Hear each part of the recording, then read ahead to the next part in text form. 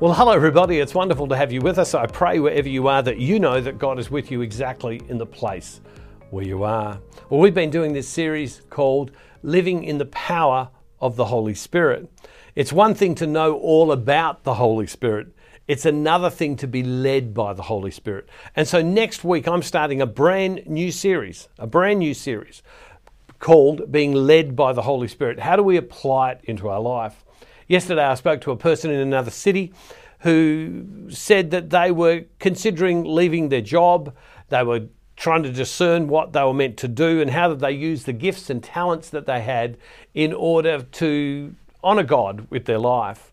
The truth is what they're asking for is the Holy Spirit to give them guidance. And that's the next topic that we're going to go on. How do we listen to the voice of the Holy Spirit in our life? But who's the person who's listening? It's the Christian person. Well, what I want to do today is go and have a look in the book of Hebrews chapter 6 as to what is a Christian person like. And there's a passage of scripture that's talking about people who've fallen away. But then it says it describes, and it's almost like we're going to have to do surgery to get in there to get it, but it describes what the Christian person is like. And I want to look at that, not the fact that people fall away, but who is this Christian person? And so have a look in Hebrews chapter 6, verse 4, and it says, so a Christian person is someone who's once been enlightened and has tasted the heavenly gift and has shared in the Holy Spirit and has tasted the goodness of the Word of God and the power of the age to come. So a Christian person is someone who's been enlightened. A Christian person is someone who's tasted the heavenly gift. A Christian person is someone who's shared in the Holy Spirit. A Christian person is someone who's tasted the goodness of the Word of God and the powers of the age to come. Now, the way I pray through this and delve into it more deeply is I take a bunch of highlighter pens and when I read the scriptures, I highlight each aspect that I see so that I can go back later on and I can pray and I can tease it out. And so I'm going to ask Scott, who's doing the editing, if he will take this verse of scripture, there's a couple of verses of scripture, and he will do this.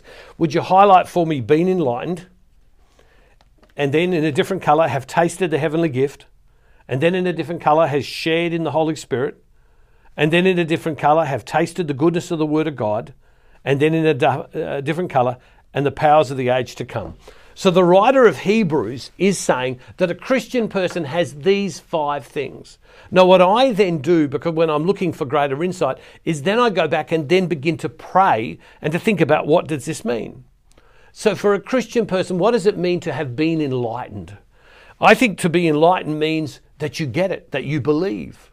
I sometimes stop and think about family members and other people I know, and I go, why is it that I understand or I believe and they don't? It's almost like I've been enlightened to see. A Christian person is someone like that. A Christian person is someone who has tasted the heavenly gift. What's the heavenly gift? The heavenly gift, it might be said, is the fact that we know that eternal life is there, that there is eternal life offered to us. It's a gift given to us. And so a Christian person is someone who's been enlightened. I get it. What do I get? That there's eternal life. What's the third thing? And have tasted the Holy Spirit.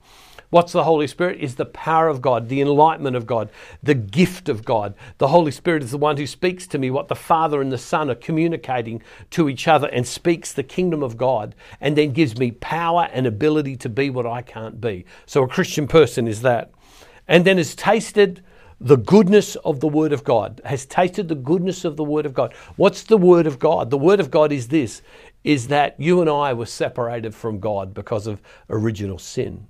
But Jesus was sent by the Father and He died for us and He rose for us and eternal life is offered to us.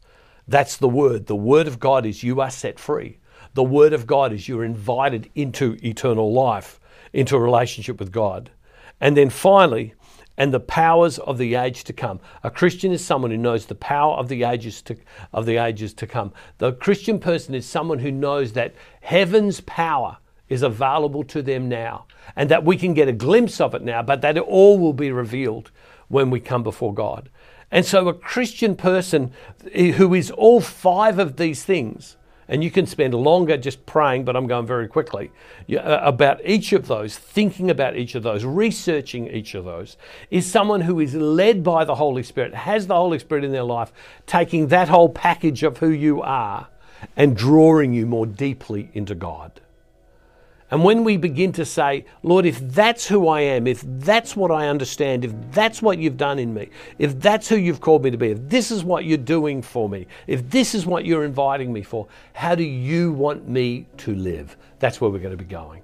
How am I meant to respond to you in my life, exactly in the place where I am?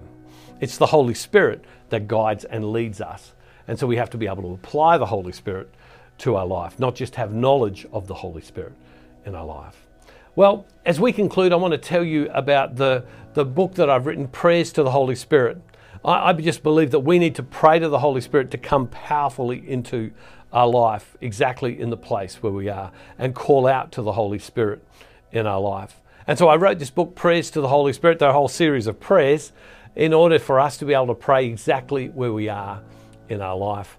Now, as I've been sharing, I don't want to sell this book. I want to make it possible that people who can't afford it can get it for the minimum cost of mail and the cost of the printing. And for those who want to contribute more so that more people can get it, you determine how much you want to contribute to it. Now, this book will be out. This is a pre-release of the book. It will be out shortly, and you will receive it. So it's a pre-release of the prayers of the Holy Spirit, and I pray that it is a great blessing to you. What will happen is by you ordering it now, it just means that you'll be among the very first people to receive it when it comes out. You can go to the Give tab, or you can go to the address on the screen, and you can purchase this for your benefit, that it will help you in your prayer. I have to say this to you. I pray, come Holy Spirit in my life, many, many times every day without fail. And people sometimes say how you've been blessed with so many things. It's the Holy Spirit. It's the Holy Spirit. It's the love of the Father, the victory of the Son, guided by the Holy Spirit in my life, that makes all of this possible, and even for me to be standing here today. Well, I want to pray one of the prayers from the Holy Spirit book. And sometimes you ever get stuck and you don't know what to say to God? I do. And so why don't we pray? And this is one of the prayers that I would pray if I was stuck and didn't know what to say when I was talking to God. And sometimes we all feel like that, don't we? In the name of the Father, and of the Son, and of the Holy Spirit. Amen. From my head to my heart, across the entirety of my life, may the power of the victory of the cross be on me and in me. Holy Spirit, I'm here. Holy Spirit, I'm available. Holy Spirit, right now I don't know what to say, but I am here. I'm turning up, and I'm going to sit with you. And Father, I make this prayer in the name of Jesus through the power of your Holy Spirit. Amen.